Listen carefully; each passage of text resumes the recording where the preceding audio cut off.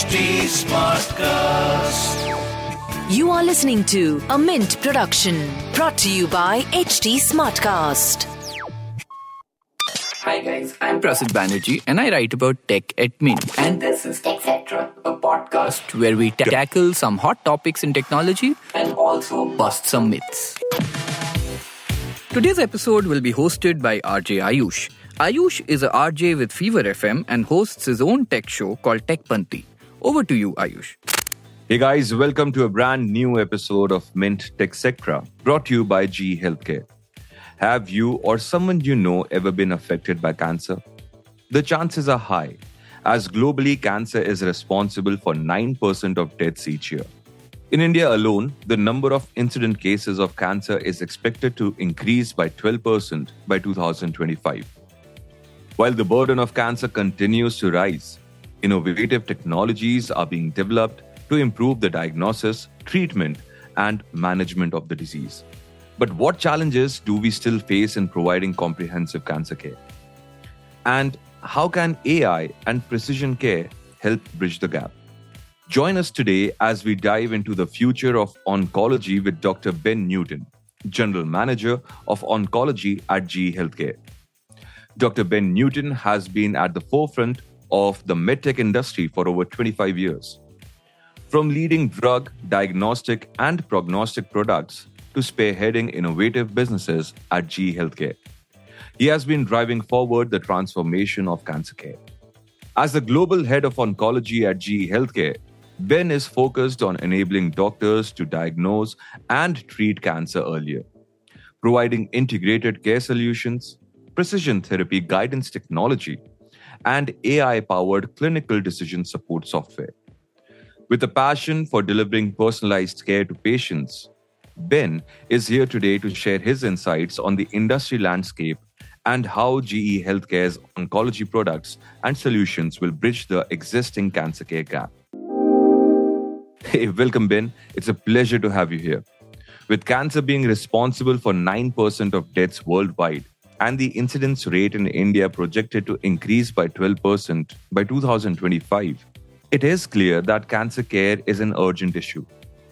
Although there have been advancements in cancer care, what do you think are the biggest challenges facing cancer care today? As someone with expertise in the medtech industry, I'd love to hear your thoughts on this. Ayush, thank you for the question. It's a really important question, but let me just put that into context. Globally, there are around 20 million new cases each year. So 20 million new cases of cancer across the board. Unfortunately, the mortality each year is about 10 million. So there are patients surviving cancer, and that collectively adds up to, at any one time in the year, around 50 million patients with cancer, 50 million people with cancer. Now in India, how does that manifest? You talk about a 12% increase in incidence. Well, each year there are around 1.5 million new cancer patients in India. And those cancers range from head and neck to lung to breast to cervical, and in particular to oral in the case of head and neck and GI cancers. I think some of the big challenges that we face here is awareness. Around 30 to 50% of all cancers, and that includes the list that I just described to you, they're preventable. So awareness about the causes, environmental and lifestyle, are really important to understand how we can cut and reduce those figures. Early detection of cancer, it's so important, for people. And when you did touch upon this point of awareness, what do you think as an industry expert, as a global leader, a small practice that people can include where we can detect cancer easily and early? So it's a really important topic, and I think it's an important topic for everyone. Firstly, awareness about your lifestyle. Sometimes it's quite easy to not be aware. We live our lives in a very busy, very hectic way. And so we're not always aware of the things that we do or that maybe are compromising the likelihood of us developing cancer. So obviously, smoking is a factor in lung cancer, but also taking tobacco, chewing tobacco, and so on plays a part in oral cancers and head and neck cancers. Lack of exercise, not being active enough, having a diet rich in fat and not having that exercise can also be important risk factors, as well as, of course, alcohol, the usual kinds of things that can compromise our immune system. And, as we all get older, we are getting healthier. We are having a better standard of living, and that leads to longer life. Our immune systems, as we get older, become compromised. Our immune systems are, if you like, the first line of defense against cancer. It's our immune systems that fight off cancer. That becomes compromised, so it becomes less able to tackle those factors. And of course, let's remember too that there are viral components, there are bacterial components as well. So there are other things, as well as our lifestyle and our diet and so on, as well as our increasing age, which are all play a part. So I think the small things that you described that we can do is be aware of small changes in your own body. For example, in the case of breathing and lungs, if you have a non-productive cough, if you cough and it's not explained by an infection, it's not explained by something that you can relate to in terms of a cold or a flu or something, and that cough is not productive, go and see your physician. Equally, if you're a woman, if you begin to notice something unusual in terms of your body, go and get that checked out. Non-specific pain in your abdomen that makes you feel uncomfortable, being tired, losing weight, in an unexplained ways. Sometimes there's stigma attached to going getting checked, but please do go and get checked by your physician. All of these things are important. If you're a gentleman, if you're getting in the night, going to the bathroom too often, and you're not getting enough sleep, those sorts of things may indicate something problematic as well, but go and get checked out. So it's noticing little changes in how your body is responding to your lifestyle or your specific situation, which is what we all need to be aware of. And of course, having been in India the last few days, the care system is wonderful. The physicians are empathic. They're waiting to work with people to help them identify these symptoms. So these are the simple things I think we can do to be aware. How can we address the most glaring gaps in cancer care? What is the role of AI in delivering precision care, especially in the case of a complex disease like cancer? It's a great question. And of course, imaging and AI especially are playing an increasingly important part in cancer detection and diagnosis. So firstly, with respect to imaging, I would say, there are a number of cancers which can be detected through screening-based technology, so basically through imaging. Breast cancer is a great example. Women can go for periodic screening exams using a technique called mammography. Mammography can pick up anything untoward, anything unusual in the breast that may be indicative of an early stage cancer. So those kinds of imaging procedures really important to get checked out periodically, especially if you feel a small lump or anything of that nature. Go and see your physician to do that. Now, AI is increasingly being used to help physicians support a definitive diagnosis. When those imaging results come through, sometimes some of the lesions are not very easy to actually discriminate from other background tissues in the breast. So AI can help support, is that true cancer or is it not?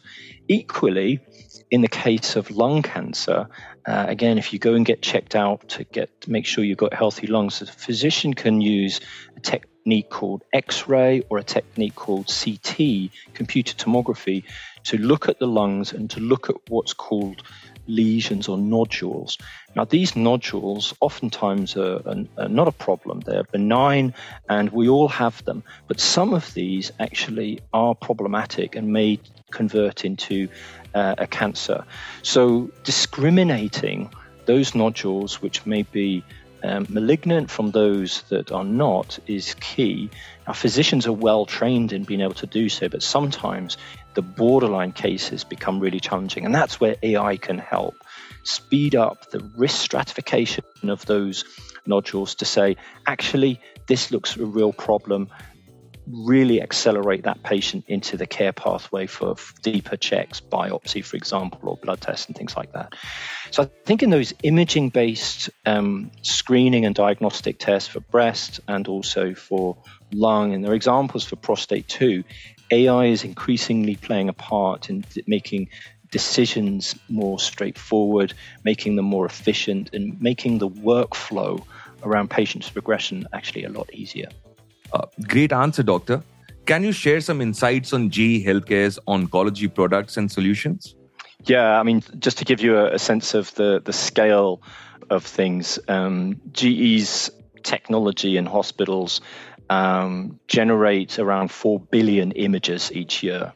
So that just gives you an example of the kinds of numbers of images that are being generated. We operate in 160 countries globally, and we have technology that supports screening and diagnosis and monitoring of cancer across all of the top cancers. So if you think about head and neck, of course, lung, breast, prostate, upper GI and lower GI, particularly stomach cancer, colorectal cancer, and so on. All of these cancers can be screened or diagnosed with magnetic resonance, so MR, CT, computed tomography, X-ray, mammography, as I said, for breast, and ultrasound, of course. Now, ultrasound is extremely interesting because people will be familiar with ultrasound as being a technology that is used in obstetrics and gynecology. You know, you can visualize the baby growing in the womb, but of course it's also used for seeing and confirming diagnosis or confirming in real time what's happening, or biopsy guidance, for example, when you take a biopsy to confirm the diagnosis, ultrasound is used. So we use all of these technologies along the care pathway for those top cancers I explained. But what we're also doing is developing some of those AI that are used in those systems, as I said, to reduce false positives. And what we mean by that is, sometimes the cancer or the lesion, I should say, looks risky, and the physician, to be on the safe side, refers the patient. And in a lot of cases, that lesion turns out to be no problem at all, completely benign, maybe something unrelated to cancer. And that referral sometimes leads to unnecessary biopsy, unnecessary intervention. So AI can support the reduction of those false positives. Equally, where a case looks like there's no cancer, sometimes those cancers can be overlooked. So what physicians might use AI for is to give a much more confident view on whether that's true cancer or not. So reducing false negatives. So a lesion that looks benign and is reported as benign is in fact cancer. AI can help there too. So we have a number of capabilities on our technologies that will support all of those use cases. But I would say also, when you think about the need in oncology, we're transforming the way we work with partners that deliver therapy too. So I do give you some examples. In cancer, there are essentially 3 types of treatments. There's radiation treatment, where radiation is directed to the cancer to kill off the cancer essentially, and that has to be highly precise, targeted very much to the lesion to avoid all of the healthy tissue. And then the second type, of course, is surgery. Surgical intervention to get out that cancer, to remove that tumor. And again, you need precision around where that is, and surgical intervention and image-guided surgery is an area that we operate.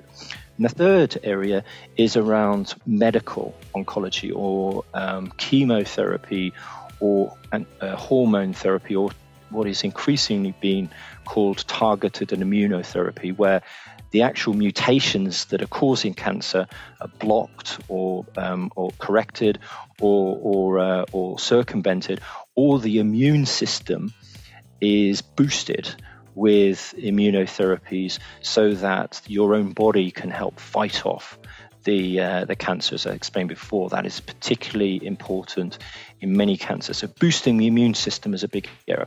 So if you think about those three areas of therapy, we can support, and we have active programs around linking the diagnosis and the therapy so that the optimal treatment is selected in the case of medical therapy, or in the case of image-guided or radiation therapy, that radiation therapy is absolutely targeted to where it's needed. And the workflow in between, which is really important to providers of care, is optimized and enabled so the interoperability of systems can be made much easier. So all of these spaces can be supported with software tools and AI tools to make that process much more efficient and outcomes much more effective as well. We read a lot of news articles, and there's a lot of news about how at times there are errors done by doctors in finding out that if it is a cancer patient or not, and that could lead to a loss of life. Do you think that technology in current days and the days to come is going to reduce the number of human error? Yes, I think that's the case.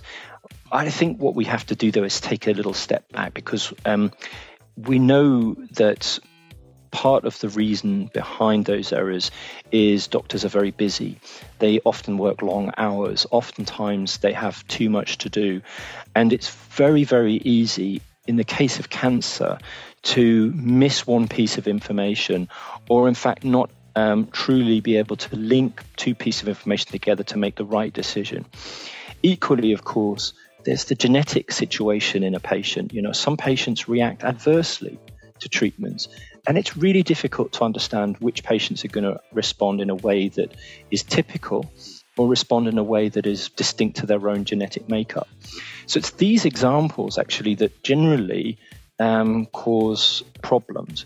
So what's changing and how can we help? Well, I think this workload problem can be supported by AI, the kind of tools that are described that will allow and facilitate data access and information access to the physician, so that perhaps bringing together data so it's all in one place, rather than physicians and nurses spending hours and hours pulling together the records and finding the biopsy data, or finding the imaging data, or finding the patient history data, and putting all of that together in their own heads.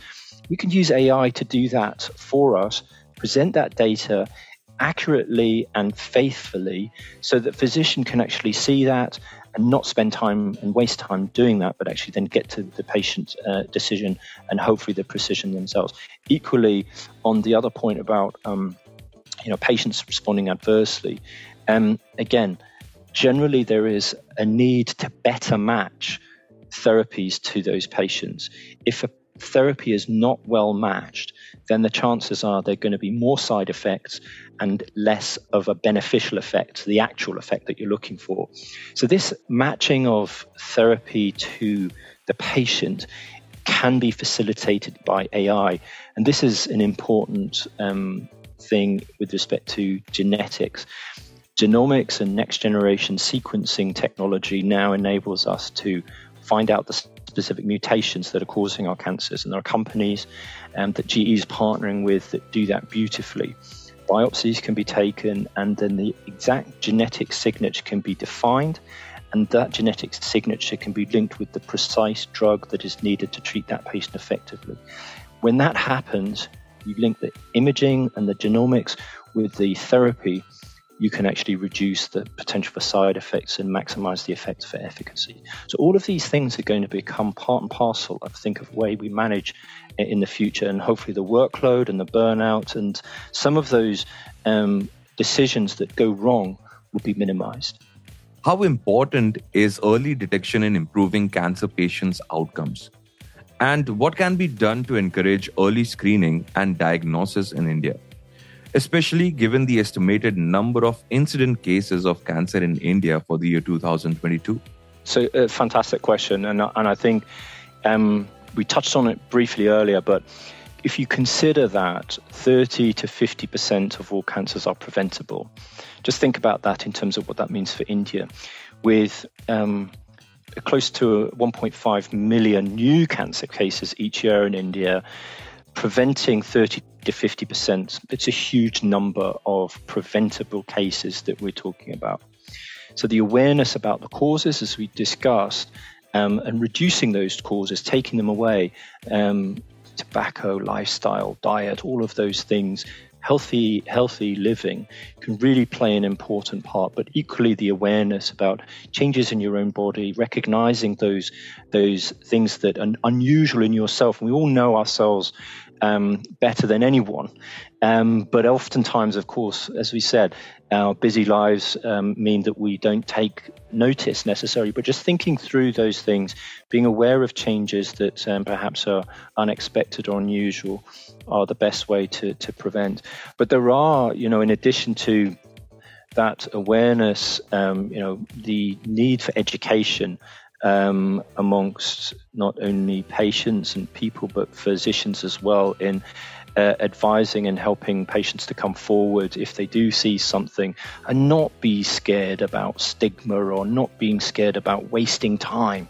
I think oftentimes we can think that, it's nothing to worry about, or it'll go away, those kinds of things. I think where you're concerned, really err on the side of caution, go and see your physician. That's how we can prevent a lot of cancers. An amazing statistic with respect to this whole space is if cancer is detected early, and what I mean by early is when cancer is at stage 1 or 2, so when a tumor is very small and has not started to spread, the chances of survival are over 70 to 90%, in many cases more than 95%. So breast and prostate cancer, early detection, stage 1 and 2, 5-year survival is in the high percentages, 80, 90, 95%. If you wait only a few months and that cancer goes from stage 1 or 2 to stage 3 or 4, so it starts to spread to lymph nodes or starts to spread through the body, then for many cancers, the survivorship comes down to only a few months. So this critical point of detection, being aware, detecting early signs, symptoms, changes, and so on, and coming forward for those tests, absolutely the way to reduce incidence and, of course, mortality in India. How do you envision the coming decade with AI customizing cancer care solutions as per patient's individual needs? So that's probably the biggest challenge and also the biggest opportunity I think we see, because I think we're on the cusp of huge improvements. I mean, I've spent the week in India, had just the most amazing experience with the teams and the customers and the partners that met. But there is so much happening with respect to all of the things we talked about: awareness and next generation sequencing and imaging and AI, all starting to bubble up in India. And as we see that happen, the ability to integrate those data, to work with just some of the most leading scientists in the world in India, to create ways to predict disease, to support decision-making around selection of therapy, to automate that, to help doctors so they don't get burnt out, so they can actually get decisions supported with confidence because of that connection with historical data. All that's going to happen. So I think there's going to be huge growth in the access to imaging, the access to genomics, and with that access, we'll create more data. That data and our ability to investigate it and find relationships will create AI that can sustain and build further improvements in outcomes, health economically and clinically as well. So there's a lot to look forward to. Key to all of this is the awareness and making sure we play our part, if you like, in coming forward if we feel unwell and getting checked out. And I think all of those pieces will start to come together in a country like India. And I think we should be optimistic about that. Thank you so much to have shared your time, Dr. Ben Newton. It was a pleasure having you on Mint Techcetra. This was brought to you by G Healthcare. And that's it for this week's episode. Please do let me know what you thought of it and what else you would want me to cover. You can find me on Instagram and Twitter @undertecher. Yes, Yes, you heard that right. That's UNDERTECHER. You can also give us feedback at HT Smartcast. We're present on Facebook, Twitter, and Instagram. And please do log on to htsmartcast.com and listen to all of our productions. This was a Mint production brought to you by HT Smartcast. HT Smartcast.